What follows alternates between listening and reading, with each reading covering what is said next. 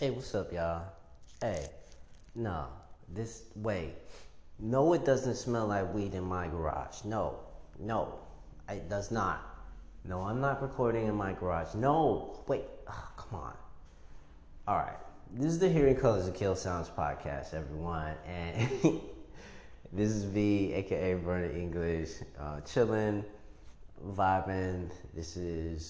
Don't even worry about the days. You just gotta know that it's in 2022. I can't really even convince you if it's not on you like Spotify, but don't tell Kanye West. Anyway, yeah. Oh, hit the subscribe button. Let someone know about the piece. Let somebody know that there are awesome content creators in Los Angeles other than myself. That wasn't even a shot to myself.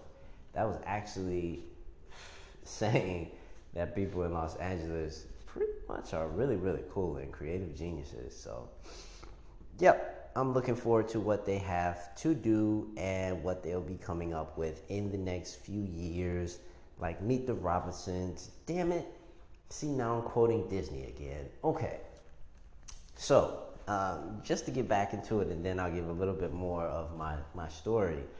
I was talking about the inspirations in the last podcast and why I don't consider myself the traditional writer, if one could even consider what I wrote as writing, other than some blurbs that you can catch on a blog or a message board, and someone just types down some type of text and it's decipherable to someone who knows abbreviations, if that makes sense.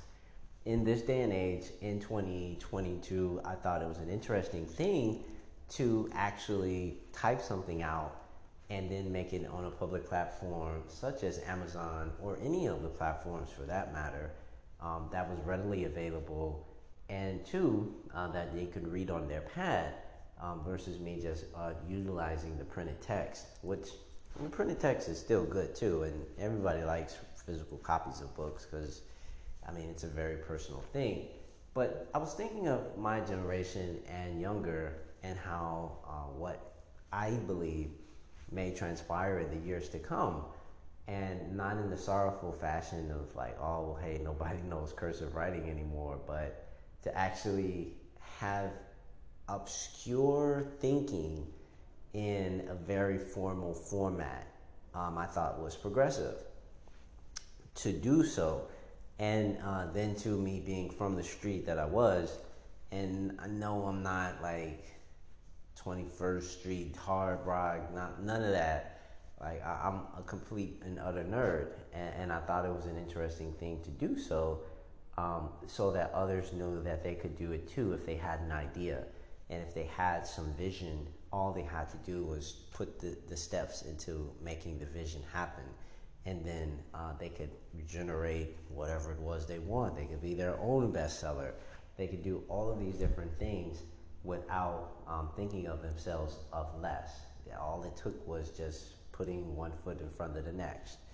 And that's pretty much where I'm at. And it's not even if I'm like some esteemed book author, New York Times bestseller, none of that. Like, I'm just some guy who smokes weed and likes great stories. So yeah, that's generally wrapping up from the last podcast of why I record these podcasts and why I wrote my book long time ago. Basically, layman's terms, I like cartoons, I watch a lot of movies, and you could say TV shows, but I hate commercials. So yeah. Oh, and I play video games. Yeah. The quintessential nerd wanted to create a quintessential nerd story for himself.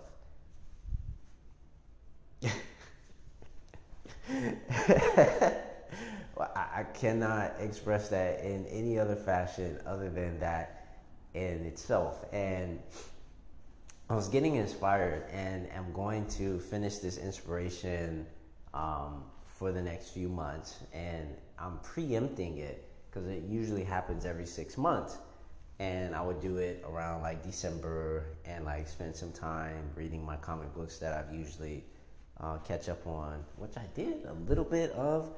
I wanted to do a little bit more, but I had read so much. Shouts out to all of the manga and these mangekyos, or however you pronounce their names. Whoever writes manga, you guys are content geniuses. Really, really smart. Shouts out to you guys. But yeah, it was really cool to see how I'm just incorporating it into my writing style now and coming up with these other ideas, but not plagiarizing, obviously. And vicariously, I don't even believe in that. It's if you have an idea and it's a universal idea, then you obviously want to meticulously make it your own without making it seem like you just took it from someplace else. So that's a whole nother different podcast. We'll get to that one. But anyway, I'm looking at these different stories and I'm excited about the characters because if I was a kid, if I was like, what, 8 years old, 10 years old, I'd be over the moon inundated with an overload sensory of just all this information. I don't even know what I would be interested in. It'd probably be some video games. It'd probably be the same thing that I was before. I'm not emo in any way, shape, or form, but I am super, super, super like, I don't even know what you would call that. Like, it's not preppy, but it's like you got your own niche about something. Like, my one friends and pretty much all my friends when I was younger had the things that they were interested in, but I always had my things that I was interested in. And very few and far in between would it be somebody that knew of the things that I was interested in or even concerned with it in the first place because we were kids. But you get what I'm saying? Like, there's this point of creating this niche, and that's what I wanted to create with my writing. And that's what I wanted to create with the world that I was working on. Science fiction is a very weird place, and you can do so much with it. There's so many plot devices, and it's been around since let me say antiquity. Word to all the writers and great minds from the 1930s and 20s who created great fantasy stories, whom I don't even know how they could wrap their mind around those things, and they were still riding around on backs of like horses and stuff. That's insane. But for me, I find myself at that same precipice though, because I'm thinking of, space travel. I don't know, traveling to, I don't know, a space station or two and having a drink up there, chilling, then coming back down here the next day or the weekend, spending up there. Like, these are different things in a mentality where, it's unheard of since, but I'm not a normal person. So correlating what I believe as my sense of normalcy would be like the Jetsons or something, or some other crazy fantasy that I see. Anyway, long story short, I got a whole bunch of ideas from these cartoons that I was watching. And ever since I was young, I'm pretty much going to continue watching cartoons as a grown adult. And nobody is prompting me to do so. If someone gives me the head nod and be like, yo, this story is really, really good, then I'll check it out. But if it's on my radar, then it's also something that, I would want to check out eventually. Now, if it's too kidsy, like too like bubblegummy, then I kind of shy away from it. But obviously, if you speak with someone who, a DC fan or a Marvel fan, or someone who goes to Comic Cons, then they'll be like, yo, all of DC's animated films is legit. You should watch them every year because they gonna come with something fresh every year, straight from the pages of the book. And then I would agree. And then I'd be like, yo, okay, you're solid. You actually watch cartoons. And anyone who says Marvel and they say that their cartoons would be better, and I'd be like, well, are you talking the Disney Marvel, or are you talking about the X-Men? Nah. Like, there's a different sense of how I look at these things and draw inspiration from them. And I've had so many, and I'm utilizing it now in real time, and it's the reason why I'm mentioning it now, is because I'm literally about to go watch some more movies later today, watch some more cartoons, and actually pick up on a few of those just to get a frame of reference as to what I was looking at, how they introduced the characters, what they said, what they look like, the feelings that I got, the feels. Oh my God, the feels. Like, yo, I don't know if people, they do. Like, I know I'm not the only person that really looks at things in a very, you know, super analytical fashion, but then also a playful fashion, so that later on I can better appreciate what it was that I was doing, what it was that I was viewing, and it adds to the experience, so that when I tell a story, I can do those same things. And so those are one of the tools that I think for certain a lot of different writers need, is to be able to correlate a story from their head to paper, to words, to color, and ultimately to a feeling. And you want to have someone be able to feel what it is that you're experiencing, or what that character is experiencing, through some way, shape, or fashion. Like, you want them to have this sense of zeal about the story, or feel excited about it, versus it being like a school report. And sorrowful to say, for myself, when I first started writing, I felt like that it was like the dog went down to the corner, they awoke in a black room, but then their color started spreading and it lit the room up. Like, I really felt like I was writing a report for the most boring newscaster ever. And I had it where I had to, like, just scrap the whole version of the book that I had for the first time. And I had to check myself, and I had to reevaluate what it was that I was saying. The biggest, did I say big? The biggest thing for any writer in any lifetime, to me, in my eyes, is to understand what your message is. If you're saying what your message is, or if you're veiling your message so that the person gets the message afterwards. What is the message throughout the story that you're explaining? And those were the questions that I answered, obviously, to finish my book. And I'll tell you guys, certain things throughout the book I explain, and certain things I don't explain.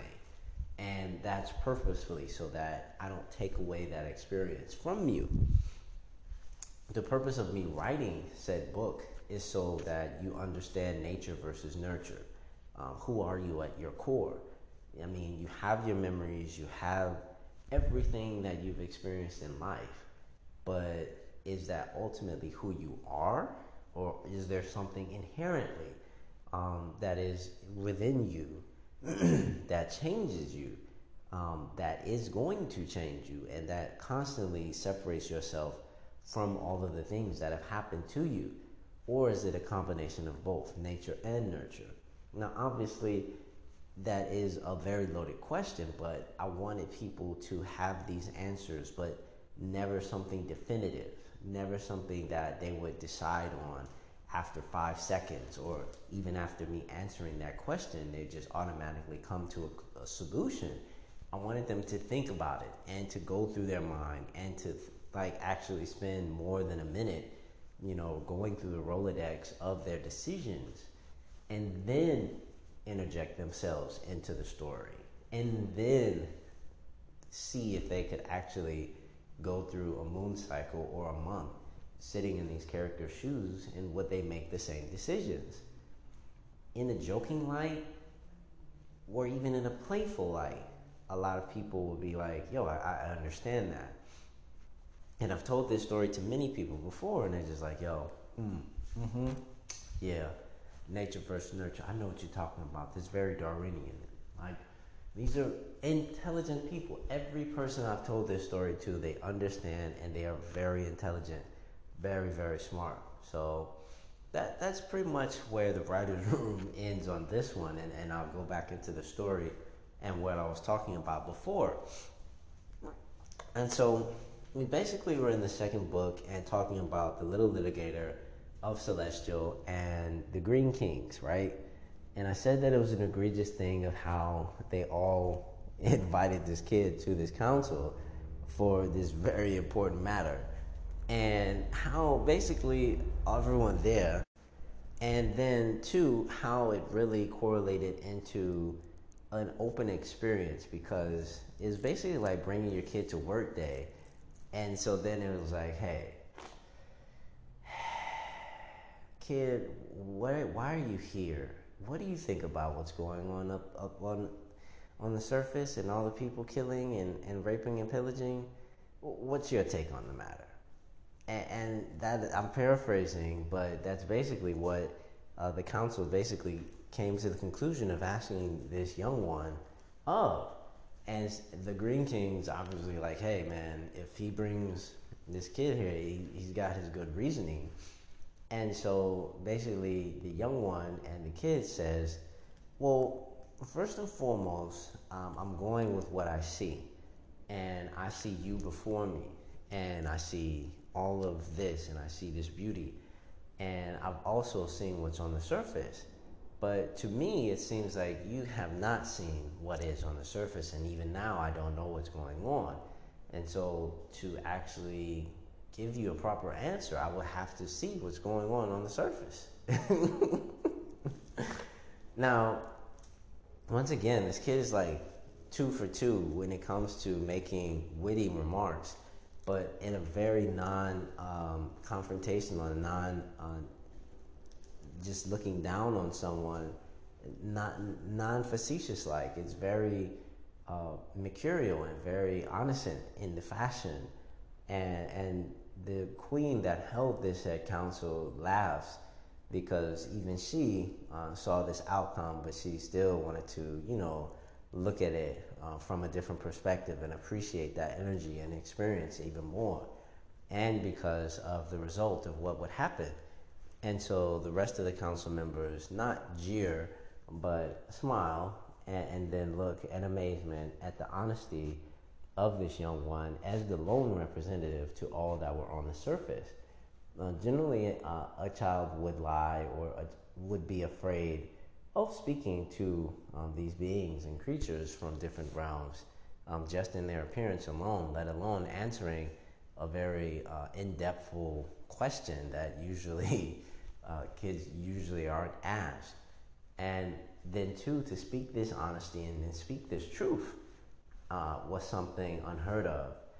And the council falls silent, and the Green Kings smile, the elder one and the younger one, and them both understanding the importance of them bringing him there.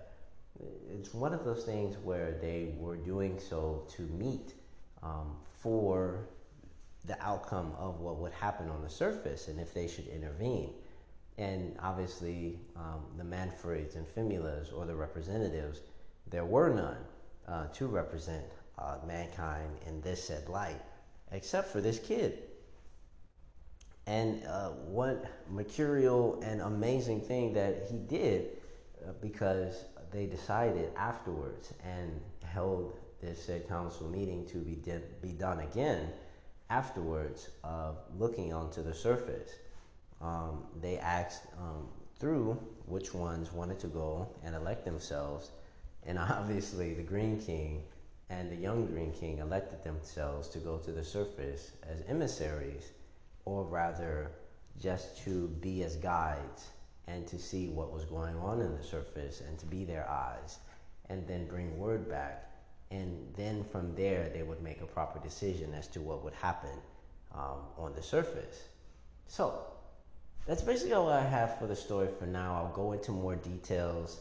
You will be mystified at how I got all of that story from the jumble of words that I wrote down, but it's purposefully so. If I wrote it down and then I told you, then I don't want to take away from your experience. Please do read the book and hit the subscribe button. This is a thank you to all you guys who listen to my podcast and listen to this awesomeness / ridiculousness that I spout. And yeah, this is V, aka Vernon English. Thank you so much. Peace.